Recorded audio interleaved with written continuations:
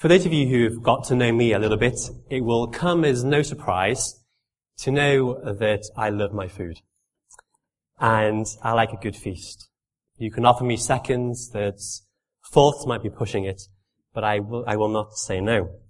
And gathering in large crowds for a feast is even better because often there's more food, but it's a chance to be with lots of different people. And you're usually in that setting because you're celebrating something. So take a wedding reception as an example. I'm sure most of us have been to a wedding and a wedding reception at some point. It's a large gathering of people coming to celebrate something together.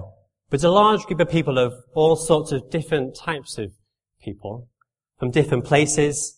And often when you go to a wedding reception, sometimes you don't often know many other people. Think about a wedding reception that you have been to recently. You arrive at the wedding reception and you find your name on the table plan. You go and you sit down in your place and you're sat next to Joe Bloggs. You don't know him, you've never met him before, but you start chatting. You get to know one another a little bit. And of course you find out, how do you know the happy couple? A time of feasting, a time of celebrating something that you have in common. And in one sense, David sets a similar scene for us in Psalm 22 like this. And though it might not be clear and obvious to you right now, hopefully as we go through this last part of the psalm, it will. So keep that image in your mind, the image of a great feast, of large number of people gathered together from different backgrounds, but together celebrating something, a great event in history. Throughout Psalm 22, we have seen the anguish and the suffering that David has been expressing of his own experience, his cry for mercy, for God's help. And we've seen that although David is sharing something of his own experience, he's looking far beyond himself. He's looking to Jesus. He's looking to that crucifixion of Jesus on the cross.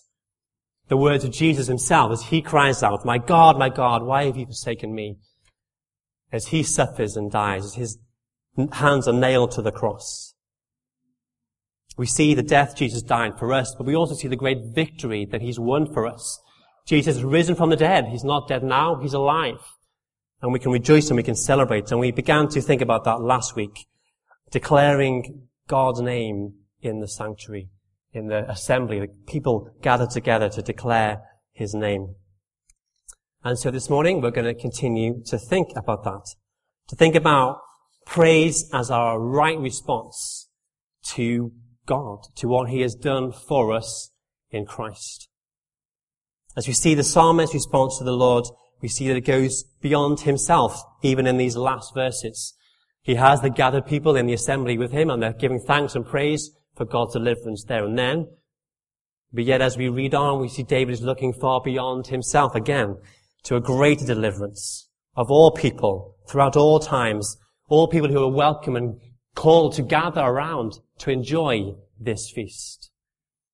So what do we see David tell us about this universal scope to the response? Firstly, we see the praise of God's people, verses 25 and 26, the praise of God's people. David is seeing the Lord's deliverance, and he continues to praise and give thanks to the Lord. He's in the great assembly with all the Israelites. So you can imagine they're at the tabernacle, a time of worship and fellowship together. They're all gathered around. He's gathered those who fear the Lord. So those who are wanting to come and praise God. Perhaps those who have been a part of this great deliverance, whatever it was. They've cried out to God for help. They've seen his deliverance. And so they come to their God, the one who's rescued them. They come for this very purpose, to praise. And David says that he comes to fulfill his vow.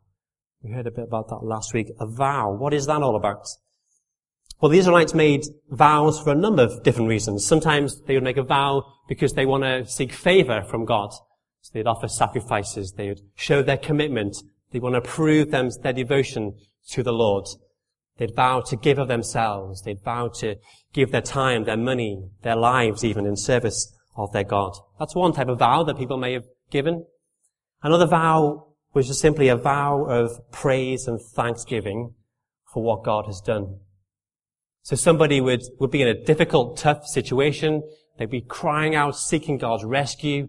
They make a vow, Lord, if you save me from this, I will praise you. And so that's what's happening here with David. We've seen him at the beginning. He's suffering. He's in pain. He needs deliverance. He's vowed to the Lord that he will declare his name if he rescues him. David has seen that deliverance. And so he's gathered the people together to be a part of that thanksgiving or praise and vow. If you want to know more about vows, read Leviticus and you can find the details there. The theme of the event. So David says, from you comes the theme of my praise in the great assembly. And the theme for us this morning has been what we've looked at the last 4 weeks. The theme of the gospel, of the cross, of the great redemption that Christ has won for us. It's not just about David and his deliverance, but it's about that greater deliverance, the deliverance from sin. And many are invited. David sees the poor, the needy, the afflicted. They're invited to come. Those who've experienced the trial themselves, who've been through the hardship and have come through the other side as God has delivered them. They've seen God answer prayer, so their response is praise and is worship. And so they come and they eat. The poor will eat and they're satisfied. Those who seek the Lord praise him and their hearts will live forever. David calls out, may your hearts live forever. An exclamation that God would bless them and sustain them and keep them. When we see God and all that he's done, we remember who he is, that he is the great deliverer. And we give him praise and we give him thanks. And we remember that he alone is the only one that satisfies. The poor will eat and be satisfied.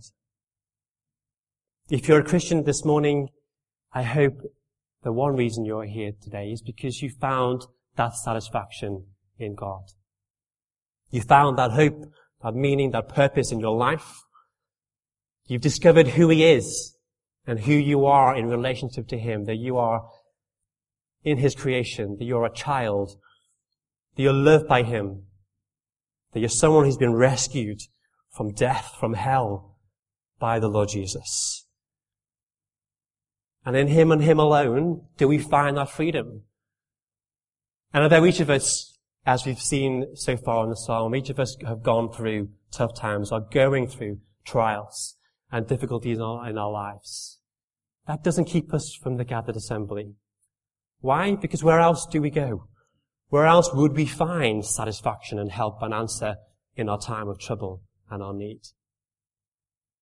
So as we gather and as we struggle, as we continue to cry out to God for the difficulties that we experience, we know that this is the best place. In the gathered assembly with his people, hearing his word, hearing how, praying together, asking God to help and deliver, and praising him and giving thanks and sharing with one another the great deliverances that God has made.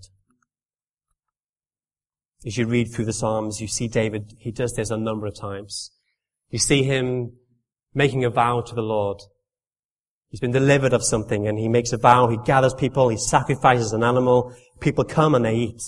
Those who fear the Lord come and worship him. And so what is your attitude when you come in the gathered assembly? Or any kind of gathered assembly with Christians in your home group, or just one or two of you together? What's your attitude towards these times? Now, I don't mean that we should come and bring a bull and sacrifice it in the front of the church. Those days are past. But as we come to sing, to praise God at the beginning of the service, what attitude do you take to that, towards that praise? Are we here ready to sing, to praise and glorify God? Is it just something we do, a duty that we go through to get to the sermon? Well, no, because it is just as much as part of our worship as anything else. And so what time do we arrive to church on a Sunday morning? Does that reflect the kind of attitude that we have towards the gathered assembly, towards a praise and thanks to God? One of the encouraging things in evangelism is the opportunity to hear stories and to hear testimonies of what God has been doing. And we do that here, and that's great to see what God is doing in people's lives. And we can rejoice with those who find success in people responding to the gospel. But we can also mourn, and we can encourage those who find it hard and find it difficult. It encourages us in our own mission, our own evangelism, our own service of God day by day as we hear one another's testimonies and share together the things that God is doing in our lives. And I know that many of you in your home groups, you do that week by week. It's great to hear stories of those sharing, oh, this is my situation. These are my work colleagues, my friends, my family who don't know Christ. Please join with me in praying for them. But let's not just pray for them, but let's also share the encouragements that we can give thanks, that we can give praise. So let it be our vow as Christians, as the church, our vow to give thanks and to give praise in response to what God has done. That it wouldn't just be something we do to pass the time. As Ian encouraged us at the beginning of the service, that we sang the same song twice. Oh, really? What powerful words of who God is, and we behold our God. And when we meet our God in such a circumstance, I hope that you do experience Him, that it reminds you of who He is. And an expression of praise comes out of your lips. So the praise of God's people. And David moves on and he looks to the promise for all people, the promise for all people. As David reflects on the response of God's people from that deliverance, out of trouble and death, he's looking beyond himself. He sees a greater gathered assembly of all those people who have been changed and affected by Christ. The gospel goes beyond more than just that gathered people of Israel. Read with me from verse 27. And all the ends of the earth will remember and turn to the Lord. Families of nations will bow down before him, for dominion belongs to the Lord, and he rules over the nations. All the rich of the earth will feast and worship. All who go down to the dust will kneel before him, those who cannot keep themselves alive. Again, in the Psalms, a number of occasions you get this view that David understands that there's something bigger going on in the world. It's not just about Israel, but that God's salvation goes beyond. It goes to the nations, to the Gentiles, to you and I. He knows that it's the job of Israel to be a light to the nations. By the way they live, by the way they worship, by the way that they see God's blessing in their lives, it will be a light and a witness to those around them. Take my favorite psalm, Psalm 96, as an example. The psalm of global declaration that the Lord reigns. David tells them to proclaim to the families of nations, to declare to all the earth the marvelous things that God has done. It's the very fact that the Lord reigns over all the earth. That's the reason that all the earth needs to hear of this great news. He says in verse 28 of our psalm today, for dominion belongs to the Lord, and he rules the nations. So the Lord, our God, he is God of all people. He's the creator of the universe, and he has dominion and power over all nations. So who are these people that David talks about? Well, the ends of the earth, he says first. The ends of the earth. That means that there's nowhere and no one who is out of God's reach. No one who is out of the need of the gospel. Even the far ends of the earth, the remote, distant, small, difficult places to get to, they are within God's rule and they are within the need. The families of nations. David is king of Israel, but he's surrounded by the nations. And the nations go out around the whole world. People groups and tribes and languages all over the world. People who need to hear of God's deliverance. Jesus died on the cross outside Jerusalem 2,000 years ago, far, far away from us, a long, long time ago from us. But yet these things are relevant and they make a difference. The rich of the earth, the wealthy, those that think we don't need to feast. We don't need God. We are happy, we are satisfied, we are strong and powerful and successful and wealthy. Why do we need such a God? Even they are under God's rule, and even they need God. Why?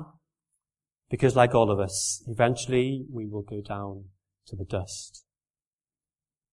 Life does not go on forever here on this earth. None of us can keep ourselves alive. From dust we came, and to dust we shall return. And nothing that we have in our lives we can take with us. And so all of us are in need. No matter how successful and powerful and wealthy, none of us can escape the inevitability of death.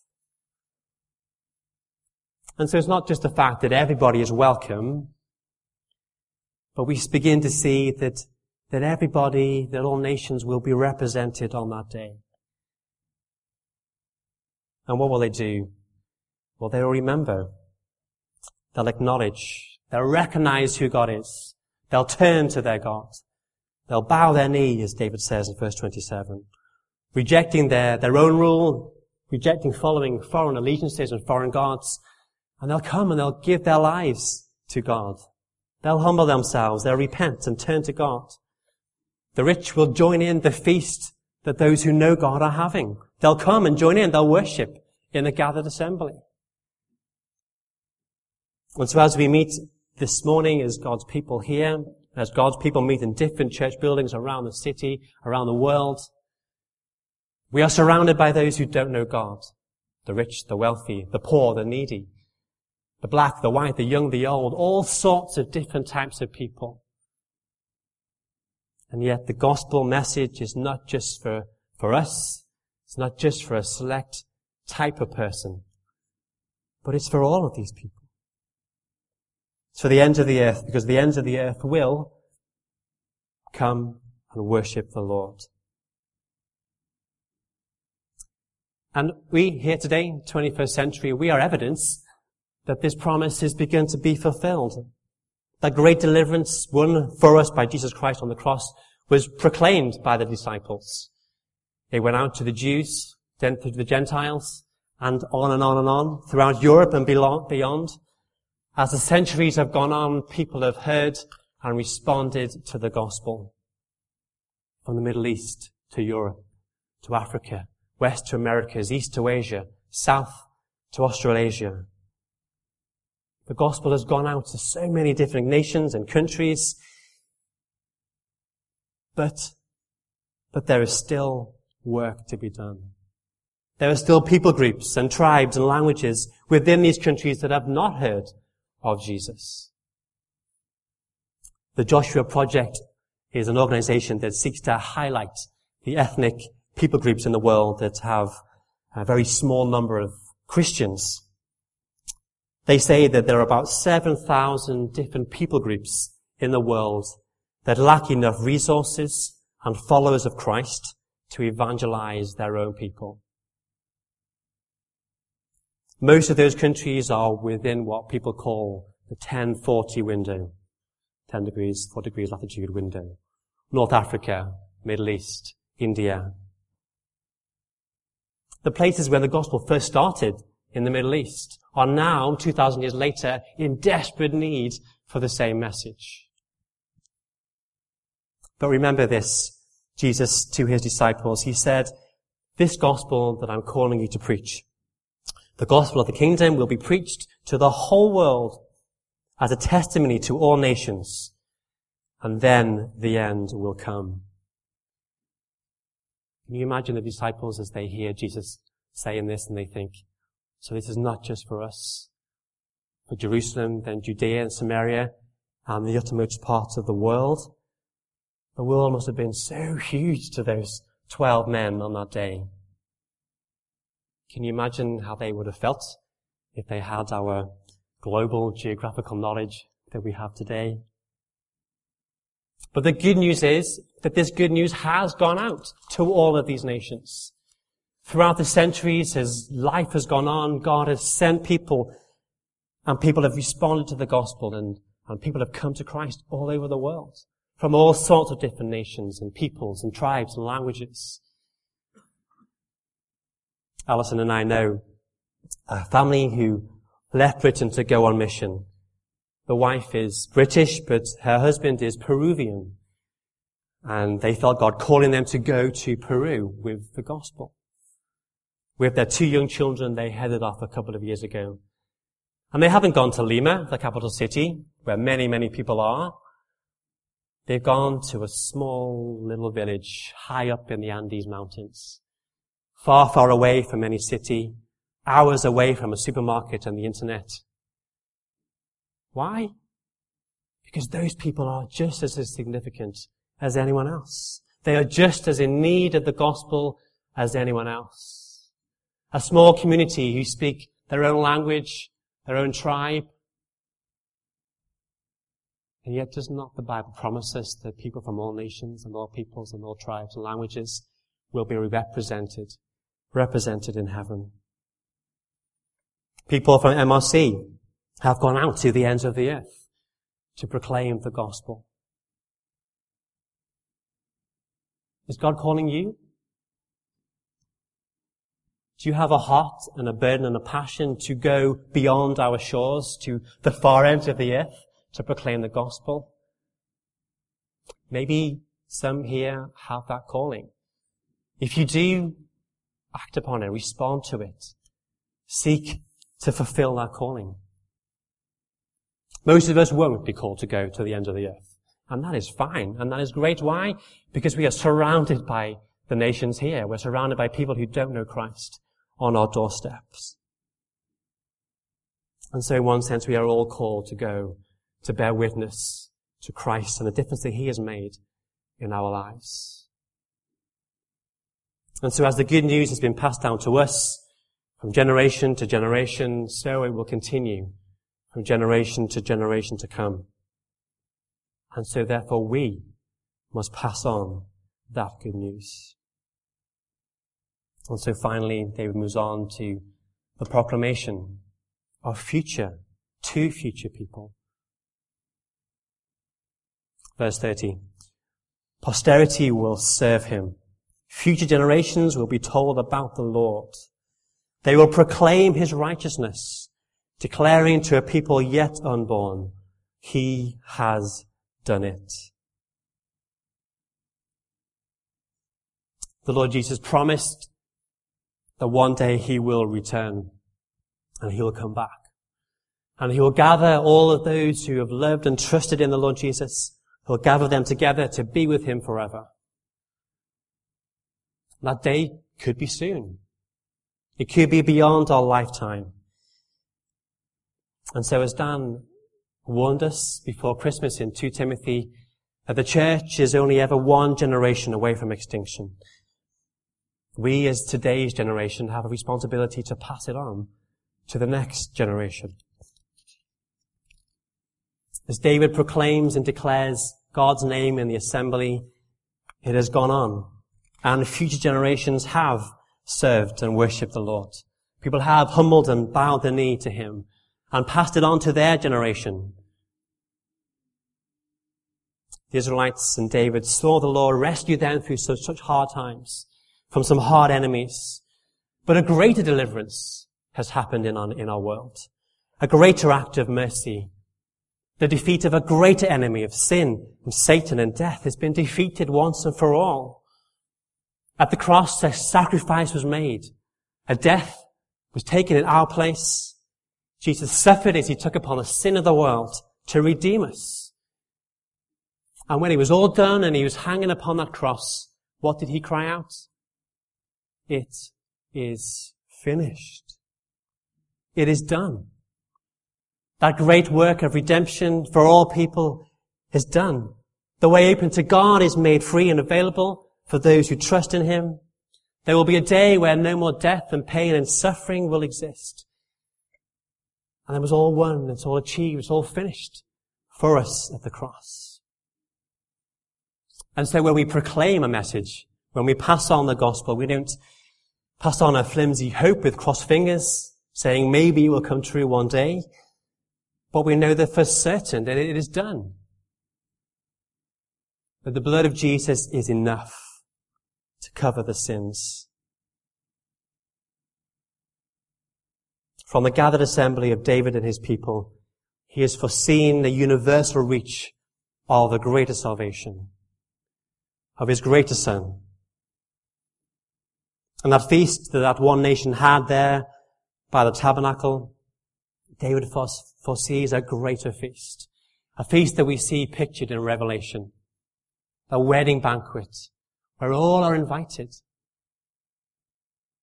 And all nations will be represented as we gather together to worship and praise the Lord Jesus Christ. So imagine that day for a moment. We don't know much about it, but let's amuse ourselves for a moment. We are there, sat at that table of the banquet in heaven. And we're sat next to Joe Bloggs, someone we don't know. He lived in a century that we never existed in. He spoke a language and came from a country that we've never heard of. But the one thing that we both have in common is Jesus.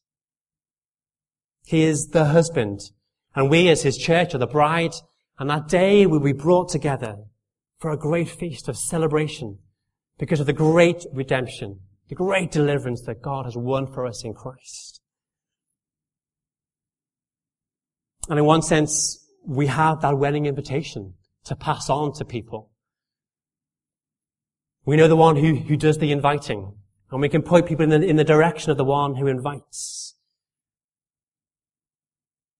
And because we've been invited and we've experienced what it's like to know God and to be with him and to be redeemed from our sin, we pass it on to others. And so as we gather together this morning to worship, as we give thanks and praise for what God has done, let's not just keep it in the gathered assembly. Let's not keep it to ourselves. Let's pass it on. Let's share the invitation. Let's point people to Jesus. Psalm 22 has been an epic of a journey. As we've seen David's cry of anguish, as we've seen the words of Jesus that David prophesies, the cross, the greatest event in history, because its consequences span history, both before and both beyond, and will continue up. We'll continue on until the day that Jesus returns. And so as God's people, we have the joy and the privilege and the responsibility of being a part of that people and to pass on the message. We face a task that is unfinished. The first line of our closing hymn. We have a responsibility and we are given our lives to serve God. We join the many who've gone before us. We have the same mission to fulfill, and we pass it on and we keep going. And we seek God and we ask for his strength and his power and his grace to enable us to serve. So let's stand and sing this hymn together, facing a task unfinished.